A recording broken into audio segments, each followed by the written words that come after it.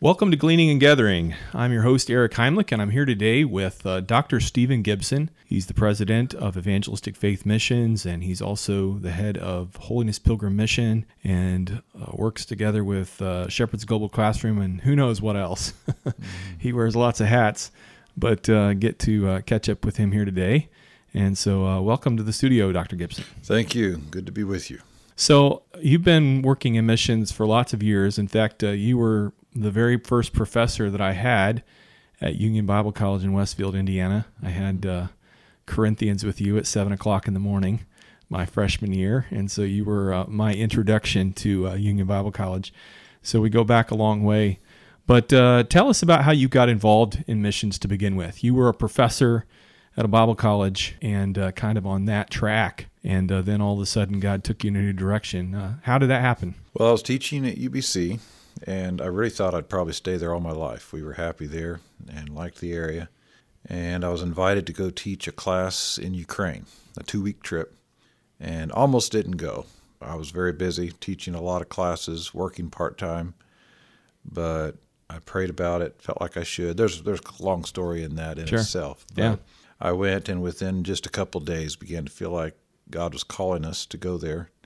So came back. I taught for one more year after that at UBC, but during that time we did deputation, and when the school year ended, we went to Ukraine. Yeah. So your role there while you were in Ukraine, talk about a little bit about that. What did that involve? I started out as a teacher in the Bible college, and the second year, I think it was, or maybe even during the first year, I became academic dean and continued with that for the whole time we were there. My last year there, I was the director of the Bible college. The director had left the country, so it was an exciting place. We loved being there. We helped start a little church downtown with student help. Yeah, it was exciting. Made a trip into Russia, up into kind of a remote area. Got to participate in evangelism in small villages around through the area. Yeah, it was exciting. Yeah. So after you came back from Ukraine, there was kind of an interlude there where you were doing some other things, and then you began to get involved with us there in Indianapolis. Talk a little bit about that. How did that come about? Well, I came to UBC, was there for a year, and then went from there to Columbus, Indiana, where we taught for 2 years in a Christian school and preached there. And during that time, did some of the writing for GBS that we worked on. And at some point, I think while we were in Indianapolis, I started going down and doing some teaching. I think they were Tuesday night groups in the inner city. I remember that. And continued that off and on, I guess, through that whole 2.5 years or so.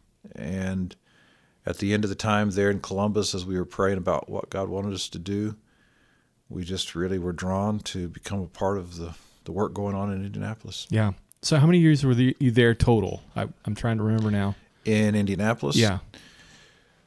Oh, So you came in 2007? I think it was almost 10 years altogether that we lived there. And then when I first came, my role was somewhat undefined. Then I became pastor, I don't remember, a year or two in. Yeah. Pastored for 5 years, I believe. Yeah.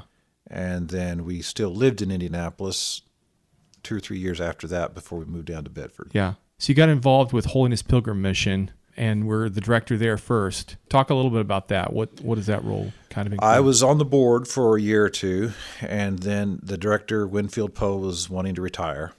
And so they asked me to consider it. I prayed about it and at first told them that I was not feeling any direction, but they wanted me to keep praying about it. So I did, and finally accepted that role and continued to pastor for a little while, and then went full-time with HPM. And that was in 2011 that I began for them. Okay. And then you started working with Evangelistic Faith Mission in 2016, is that right? I think that's right. They approached me, wanted me to come on, and they agreed to let me continue with HPM, and HPM agreed to let me start with EFM.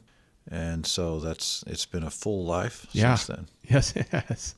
We moved from Indianapolis then to Bedford to be near the office. So talk a little bit about what we're doing now. While you were first starting with EFM, you were just kind of getting Liberia off the ground as a new ministry with EFM. And since 2016, 17, somewhere in there, things have really just expanded in an amazing way. Talk about how that started and then where it's kind of progressed to now. Okay. Well, the work in Liberia, there was a ministry team there that had been in contact with EFM for several years, really. And I had worked up a plan that I thought we should propose to them. We talked about it for a little while, and time went on. At that time, I was working for Brother Height. He was the president. He came to my office one day, and he said, would you like to just take the Liberia thing and develop it and see what we can do there? And I said, yeah, I would love to do that. So I ended up going by myself to Liberia, and we launched a Shepherd Institute of Liberia in that trip. And so they started a central institute, and that it's always had from 40 to 60 students at the Central Institute. But our goal is to make ministry training local everywhere. So I introduced the idea of a franchise, and they weren't really familiar with that idea. But like McDonald's or other chains of things, I said we should have Shepherd Institute everywhere and make ministry training local. So we were really pioneering kind of a new model. I don't know of anything quite like this that had been done using the material from Shepherd's Global Classroom. And so we would offer this to a church, a strong church in an area that wanted to be the host of an institute. And so we would put up a sign in front of the building that would say Shepherd Institute of Liberia, and also have their church name on it and whatever information they wanted to put. And then we would train the teachers, and those sites were completely self-supporting. We didn't pay the teachers. We didn't pay for the building. It was their ministry. We would provide the courses, and they would help cover the cost. They don't cover it completely, but they help. And so we now have 24 of those sites with a total of 450 students. Wow, that's amazing. Yeah. Yep. And now it's grown beyond just in Liberia as well, hasn't it? Some of the people that have found out about this are coming from other places and wanting it in other countries that are nearby.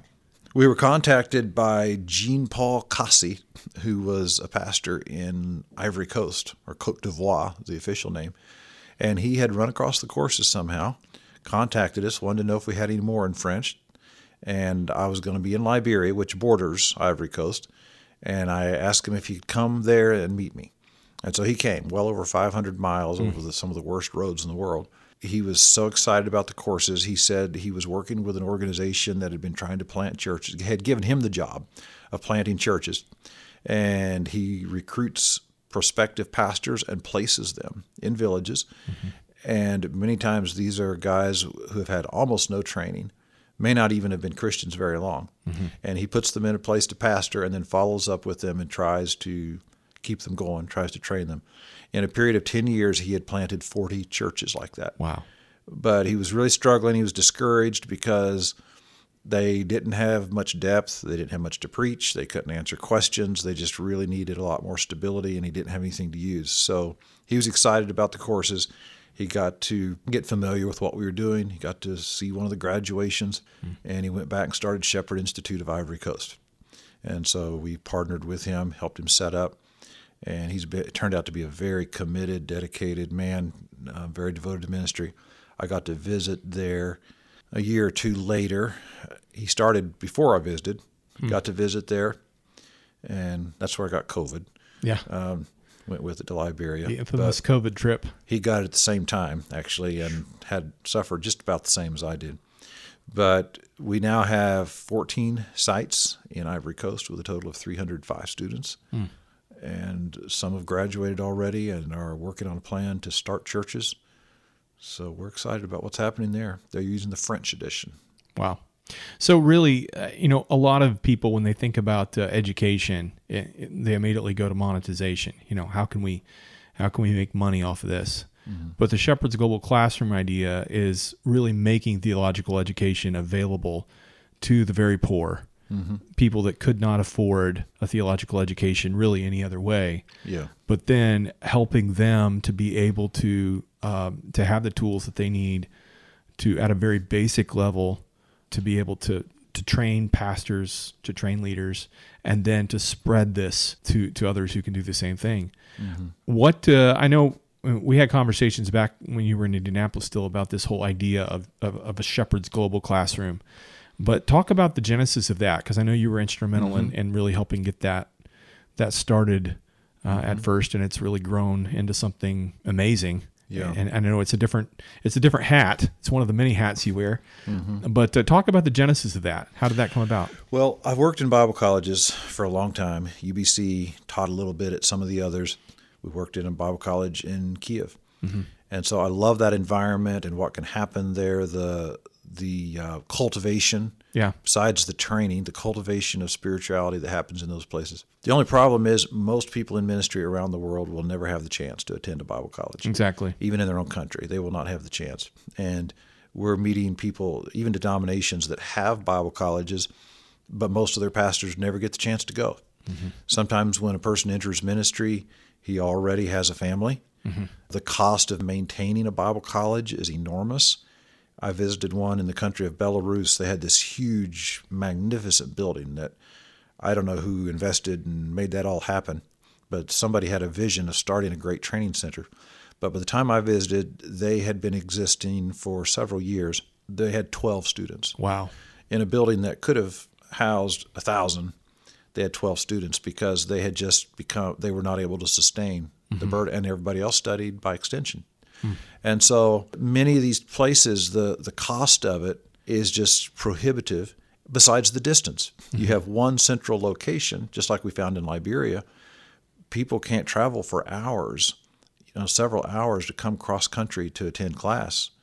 And so it needs to be local, it needs to be where they are.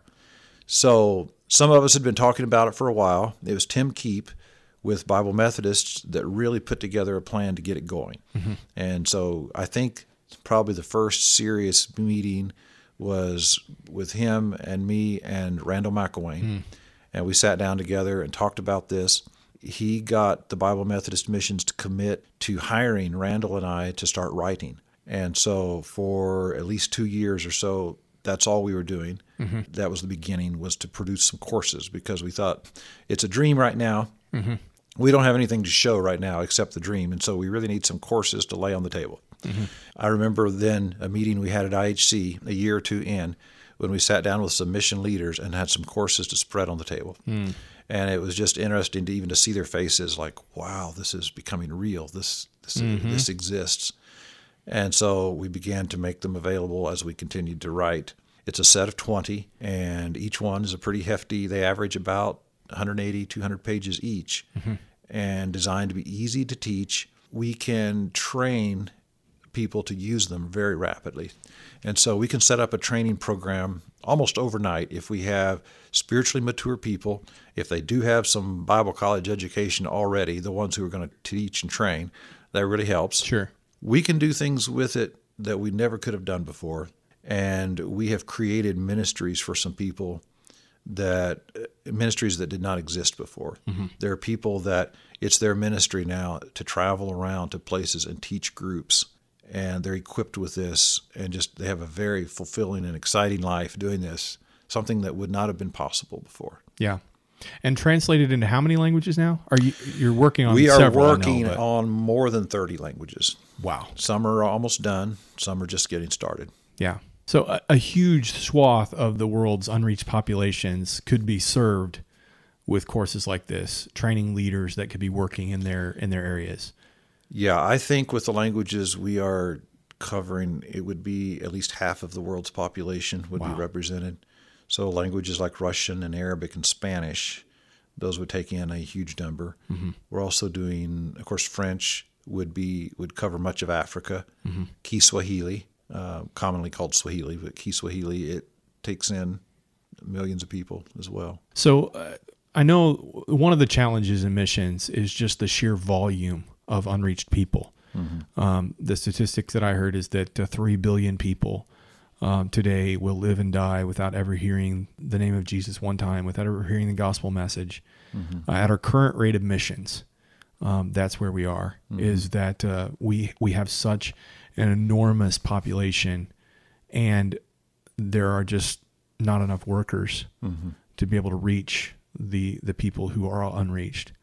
And so really motivating and training and developing the masses, the poor, and setting them free to be able to be trained and to use their God-given ability. Right.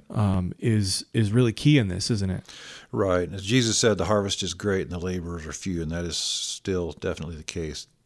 And that 3 billion population, these are areas of the world where they're almost completely a certain religion, like Islam or Buddhism. And so if a country is 88 or 90% of that religion, it means many communities are 100% of that religion. And so people live out their whole lives. They may know that Christians exist. They may hear the name of Jesus, but they don't know what it really means. They don't know what it is. They may never have a conversation with a Christian where they can ask any questions. And many of them, the culture is so integrated with the religion that they don't even imagine that they have an individual choice to choose their religion. They don't even think that they could decide what they're going to be religiously. So those are the big challenges for the gospel. Yeah. And another number, some people have trouble imagining these huge numbers because they seem unreal and impersonal. But to me, it gives us some idea of the scope of the task. 60,000 people will die today in those areas where they probably did not hear the gospel in their lifetime, and 60,000 tomorrow and 60,000 the next day. So that gives us some sense of the urgency and the greatness of the harvest. And so when you think on that kind of scale, it makes us realize we can never be satisfied with the small plans or to work at things that don't have the potential for going farther and reaching more broadly. And so an illustration we like to use is the Uber illustration. Uber moves 5.5 million passengers every day. And back in the old days, the way a taxi company would start, they would have to have enough capital to buy a lot of cars, paint them all the same color, and put their name on them. Which really very much resembles what mission methods have been like. Yeah. But Uber didn't do it that way. Instead, they said there are already drivers there with cars, so let's have them carry our passengers for us. And they had a lot of snags, they had a lot of challenges, but they have ultimately succeeded. And they solved the labor problem for their business, the problem of how do we have thousands of drivers with cars around the world, and then they solved that. Well, we have a labor problem in missions, and I think we can copy something from Uber. We can train the Christians who are already near the unreached. Yeah. And there are Christians in almost every country. They may be few. Many times the churches there are not very evangelistic. They're so intimidated by their culture and an antagonistic religion that they don't have much of a vision for church planting. They don't know how to answer the questions of their friends and neighbors. Yeah. And so a little bit of equipping can have a tremendous effect in those places and can help us to raise up a labor force for the harvest to reach bigger numbers. Yeah, absolutely. Yeah, and there are so many places that they can go that a American can't go. Sure. So many of these places are closed countries, at least close to Western access, and yet as we work with and train leaders, they're able to reach places that we could never reach. Right. An American is viewed with great suspicion in many countries. You take the former Soviet Union countries, many of the Arab countries, if an American is there, they will be watched and monitored all the time. And then besides the fact that just for people to know that you came over there with the purpose of changing their religion, that is outrageous to them. And evangelism may be just outright illegal. To share the gospel with somebody could be illegal. To print our courses in many countries is illegal. In some of the countries where we are doing it, it's illegal. And so the people who are at work there for doing ministry training, they are taking risks to do that. But they have a lot higher chance of getting by with it than an American would. Sure. So what do you see as being kind of the next steps for Shepherds Global and this kind of satellite idea and reaching out to new places? Talk about that. What comes next? Well, we are deluged with requests and opportunities. There's no shortage of that. And so we're having to think, what is the most strategic? What is the thing we can do that has the most potential? And so Liberia was a new model for us. I thought, well, we'll probably do that same thing in other places. Ivory Coast has turned out to be a little different. So in Liberia, we bought a place. We built a central institute.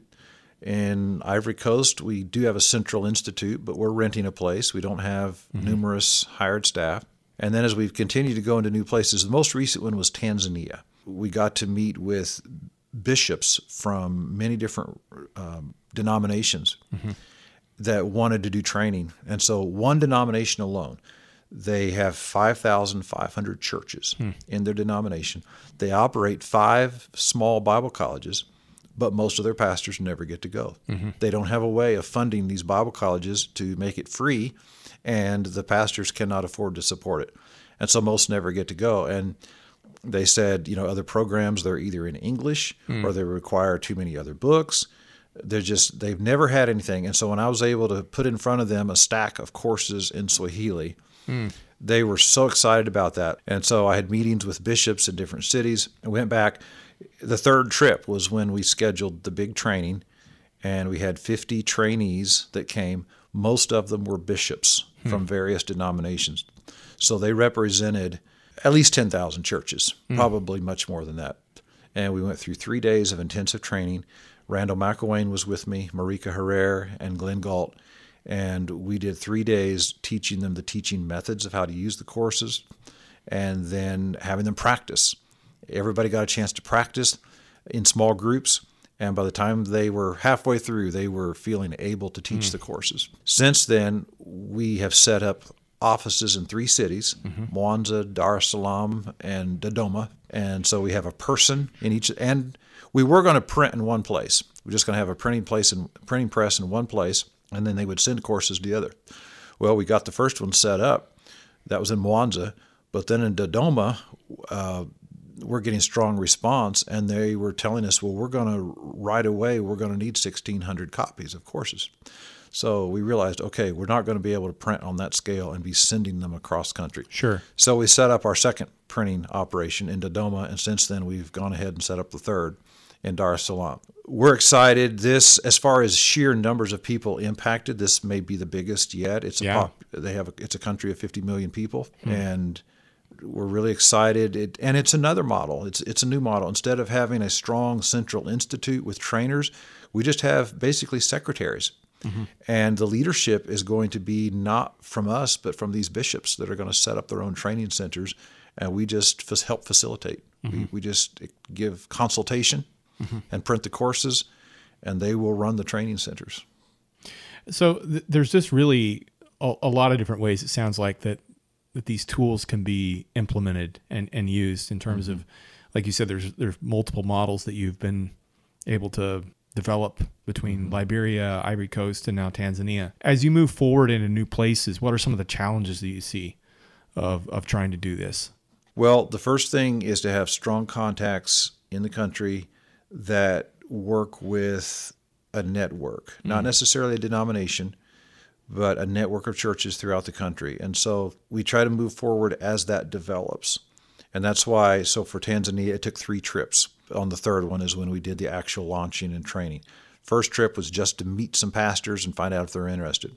Second trip was to get denominational leaders together and sit down with them and make sure they were really going to endorse and use this. And then when they did, they said, yes, we will. Then we set up the official training to launch. It's expensive and time-consuming to do that, but it would have been a waste to try to do all that with one trip. Right. And so those are challenges. Now, doctrinally, we really don't get much challenge. Sometimes they'll ask some questions, and they'll want to make sure that they're going to be able to get along with what we are teaching. But many of the people we're working with, they're just trying to be biblical. Right. And they just want to know that we're biblical. And so that's not a challenge. And of course, making it locally sustainable is a big thing. When we first, even in the training in Tanzania, they're asking us, so where are you going to operate your school? And how are you going to pay for this and that? And I said, no, wait a minute. We're not going to operate schools. You're going to have schools. You'll have your own teachers, and you decide how you're going to pay them. And you use your own buildings that you already have. So there's no rent. But we're here to equip you. But it's your ministry. We're here to equip you. You don't work for me. I work for you. But you don't have to pay me. And so that's a mindset. And there would be some places where they would just dismiss it. Okay, well, we're not interested in that. We're interested in starting something that Americans will come and pay for. But those people we can't go very far with. Right. We're looking for people that are passionate about evangelism, passionate about building their local ministry. And if they have that, we can work with them. So are there any things that people could do to get involved with this and be a part of what you're trying to do on all these different fronts? Well, I would encourage somebody first to get acquainted with the courses. Yeah. Where do they go to get that? Well, there's a website, shepherdsglobal.org, and they're all available for download there. There's also an app. And so if you just look up Shepherds Global Classroom in either the Apple Store or Android, it's in both places. And you can download the app, and it's free, so great price. And you can have all the courses right there. And right now it's just English, but we have smart young people around the world working on getting stuff ready to where it'll go in these other languages. Mm-hmm. And we're excited about that because especially in restricted countries, imagine where it's illegal to print and some places where they're afraid to carry them around, they can have it on an app.